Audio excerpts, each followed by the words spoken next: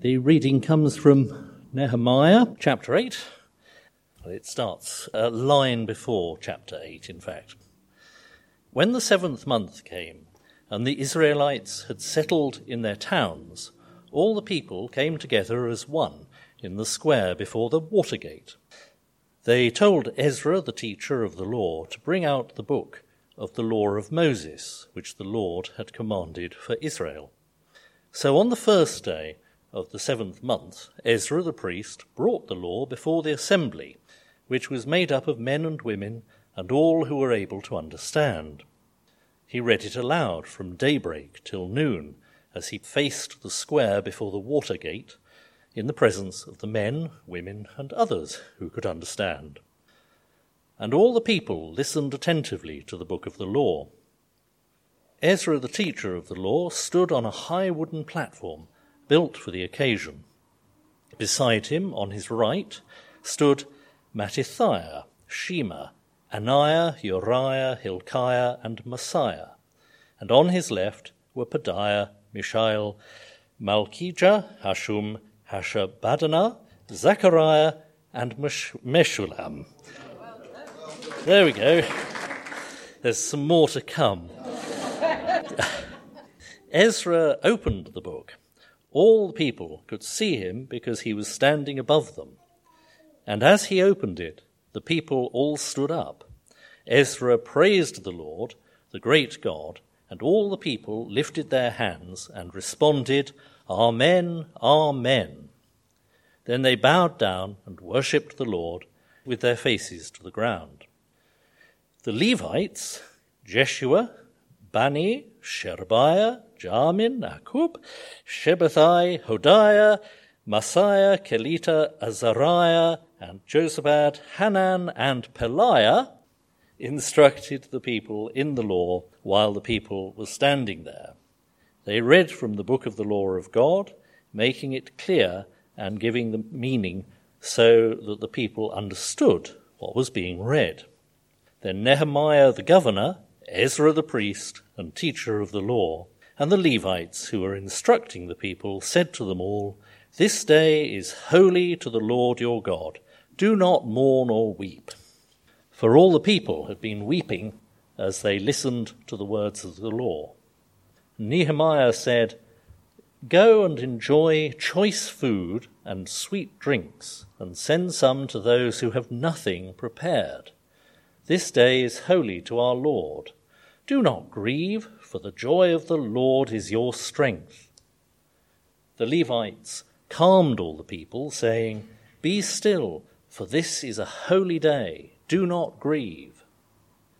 Then all the people went away to eat and drink, to send portions of food and to celebrate with great joy, because they now understood the words that had been made known to them.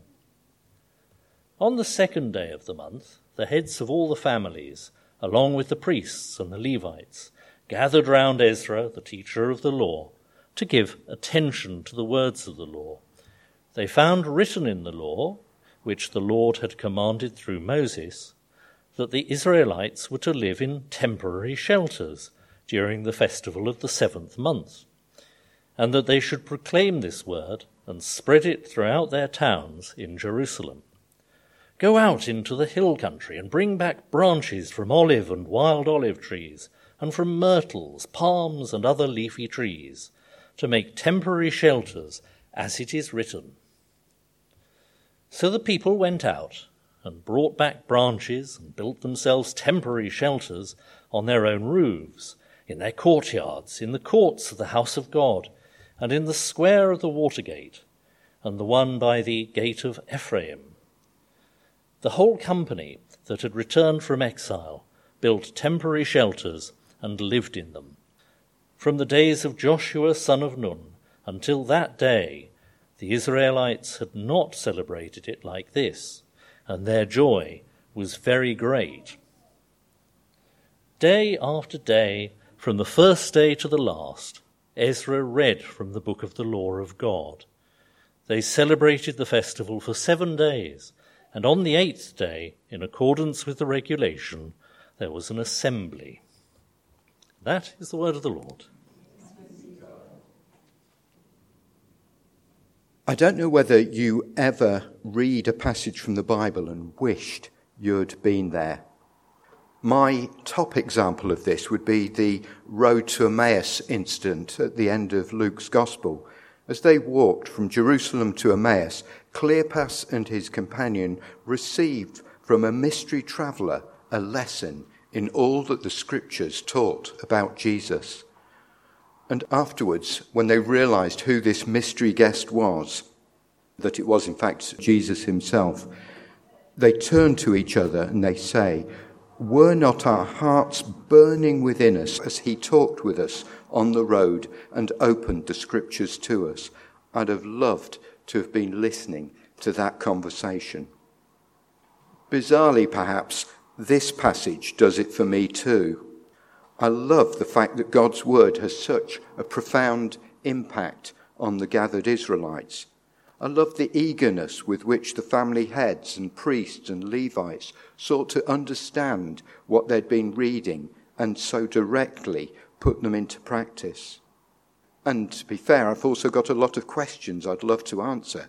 How did it all happen in practice? How did they organise themselves? Ezra with his Levite colleagues up on a platform and the other Levites mingling with the crowd, explaining things. How did Ezra share his great learning with the crowd? Did he teach directly, or did he entrust that to his Levite colleagues? And what specifically was it that brought the Israelites to that state of weeping? I'm not sure I can answer all those questions, but let's enter into the passage together and see what we can learn from it. I'm going to start with a recap of the timeline. Alan did this when we began the series, but I really need to introduce a new character into the story just to show where he fits in. And this character is called Ezra. This all takes place after the exile. Israel has spent approximately 70 years exiled in Babylon and other cities of the Persian Empire because they had turned away from God during the previous 400 or so years. But around 538 BC, in fact I think it's quite accurately 538 BC, commanded to do so by the Persian king Cyrus, the first group of exiles returned to Jerusalem led by Zerubbabel and Joshua the priest, and they started to rebuild the temple and also started to offer sacrifices prescribed by the law of Moses. The temple takes about 22 years to build, and then about 80 years after the first wave of Jews returned to Jerusalem, a new wave of exiles go back, and they are headed by this man, Ezra. And they're going back at the behest of a new Persian king, this one called Artaxerxes. And this second wave of returnees is happening about 13 years before the Nehemiah story that we've been reading through over the past few weeks.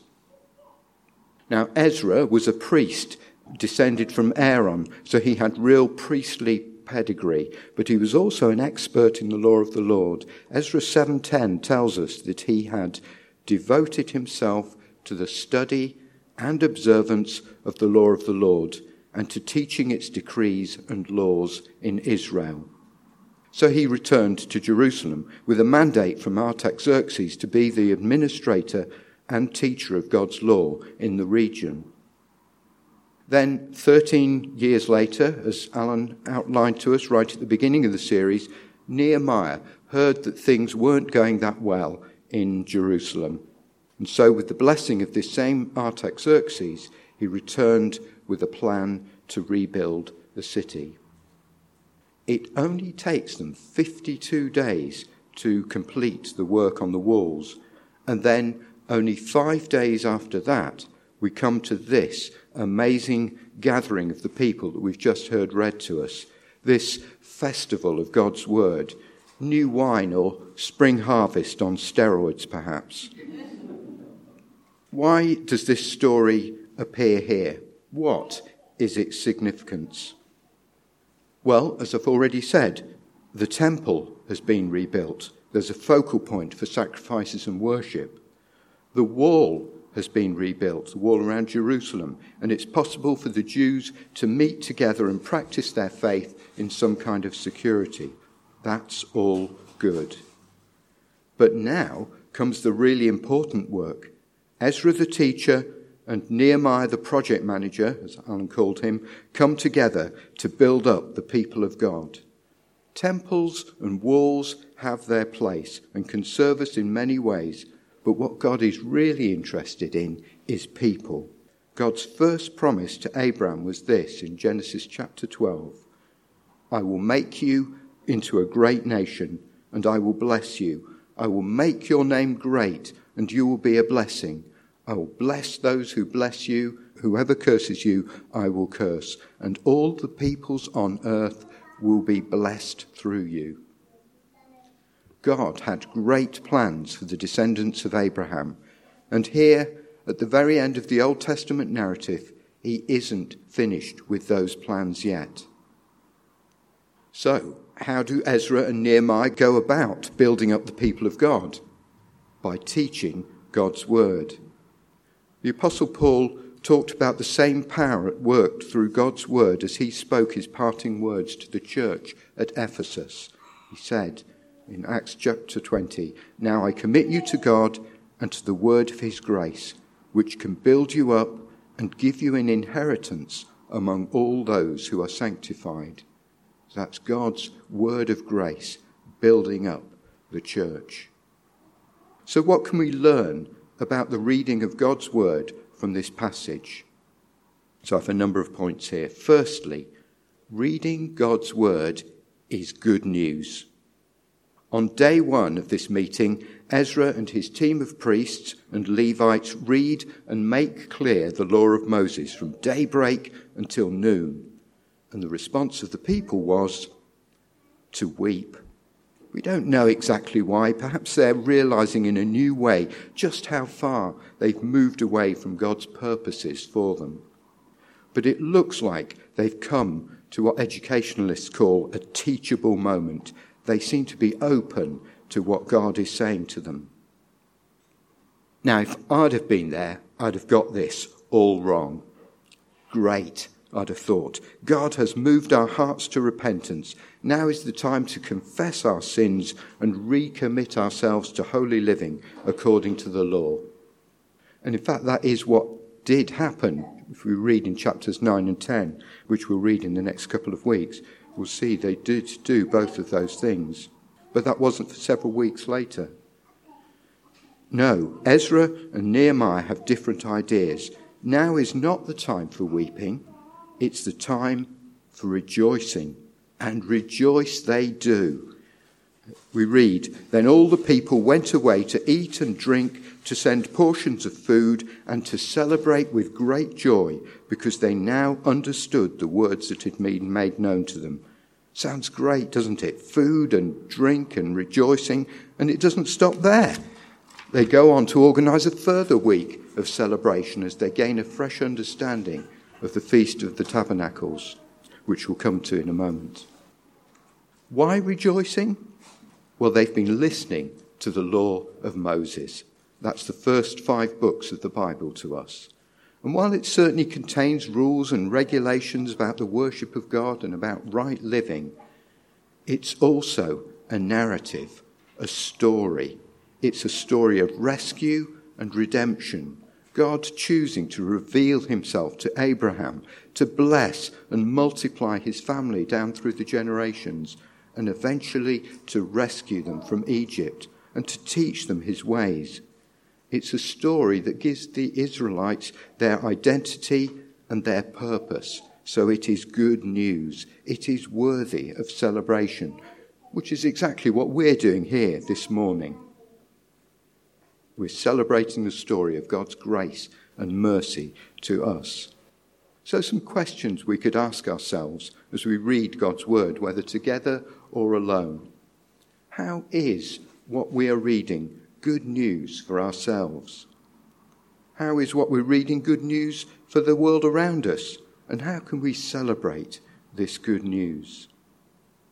Secondly, God's word involves understanding, emotion, and action. The Israelites responded to God's word with emotion. We see both grief and joy talked about. And the Israelites responded to God's word with action. We see that in the way they celebrated the Feast of the Tabernacles. But these, the emotion and the action, were driven in the first place by understanding. They were taught by Israel's foremost teacher, Ezra. And Ezra had gone to a great deal of, no doubt, very prayerful effort to ensure that that understanding was passed on to the people. But then, what would the point of the understanding be if it had no response in terms of emotion, resulted in no action? It would have been just a dry academic exercise. Paul wrote in 1 Corinthians 8, "But knowledge puffs up, while love builds up." Ezra and Nehemiah weren't seeking to pass on empty knowledge. They loved this people, and the people responded accordingly. Their hearts were touched, and they were moved to act. So another set of questions we could ask ourselves as we study God's word is, of course, do we understand what we're reading? But also, is this just dry knowledge, or is this affecting my heart? And is it affecting how I live? Thirdly, reading God's word involves not skipping over the inconvenient bits. The last third of our reading concerns the Israelites' response to the Feast of the Tabernacles. This is one of 6 annual festivals that the Israelites were supposed to celebrate. You can read about them in chapter 23 of Leviticus. And it partly celebrates the end of harvest, but it also acted as a memorial to the time when the Israelites were wandering in the desert following their departure from Egypt. So for 40 years, effectively, they lived in temporary shelters. And this festival must have been particularly relevant here in today's story because it was supposed to take place on the 15th day of the 7th month. And here they are reading along with Ezra on the 2nd day of the 7th month. In other words, they've got nearly 2 weeks to prepare to celebrate this festival properly. Now, it's not that they didn't already mark the Feast of the Tabernacles.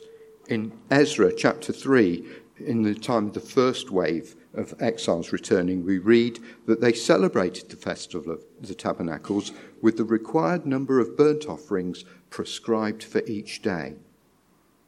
I think it's fair to say that the Israelites were good at doing the offerings, the burnt offerings, the guilt offerings, the fellowship offerings, and so on. But they'd neglected some of the other bits of the festivals.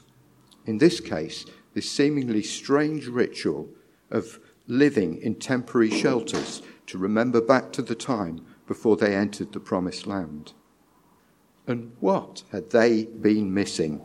With their renewed understanding of the festival, we read in verse 17, from the days of Joshua, son of Nun, so right at when they first entered the promised land, until that day, the Israelites had not celebrated it like this, and their joy was very great. So another set of questions we could ask ourselves are there parts of the Bible that we too neglect or are careless with? What are we missing out on by skipping over bits of the Bible that are inconvenient or difficult to do, or we just don't feel to be relevant to us? As an example, as wealthy Western Christians, maybe we're susceptible to not focusing too hard on the teaching about the corrosiveness of wealth. Perhaps we give, but we don't truly demonstrate our belief in the generosity of God. Finally, reading God's word is something for all of us. In verse 2 we read, so on the first day of the 7th month, Ezra the priest brought the law before the assembly, which was made up of men and women and all who were able to understand. Now, Nehemiah doesn't specify a cut-off age for understanding, but presumably all who were able to understand included the children as well. None should be excluded from learning about God's word. In our case, for much of the year, many of our young people are learning about God in age-appropriate ways in the Blue Hall. In fact, I think they were planning to build shelters this morning, so they're actually looking at this passage in a very fun way. But we meet in this building all together, all ages, for the same purpose and for the same need to be transformed by God's word. So let's encourage those in particular who teach our young in groups on Sunday mornings, week by week. What's the outcome of all this? After the book of Nehemiah, the Bible goes silent for 430 years. But by the time of Jesus, the Jews are still a people who know God's word, despite the centuries of varying degrees of oppression under the Persian, the Greek, and the Roman empires. The scrolls of Scripture were still being opened week by week in the synagogues. And when Jesus spoke from Scripture, as he so often did, his audience, more often than not, grasped something of the significance of what he said, even though many may not have liked what they heard. God's word had sustained the Jewish identity across the centuries. May God's word sustain us by the power of the Holy Spirit over the coming years. Amen.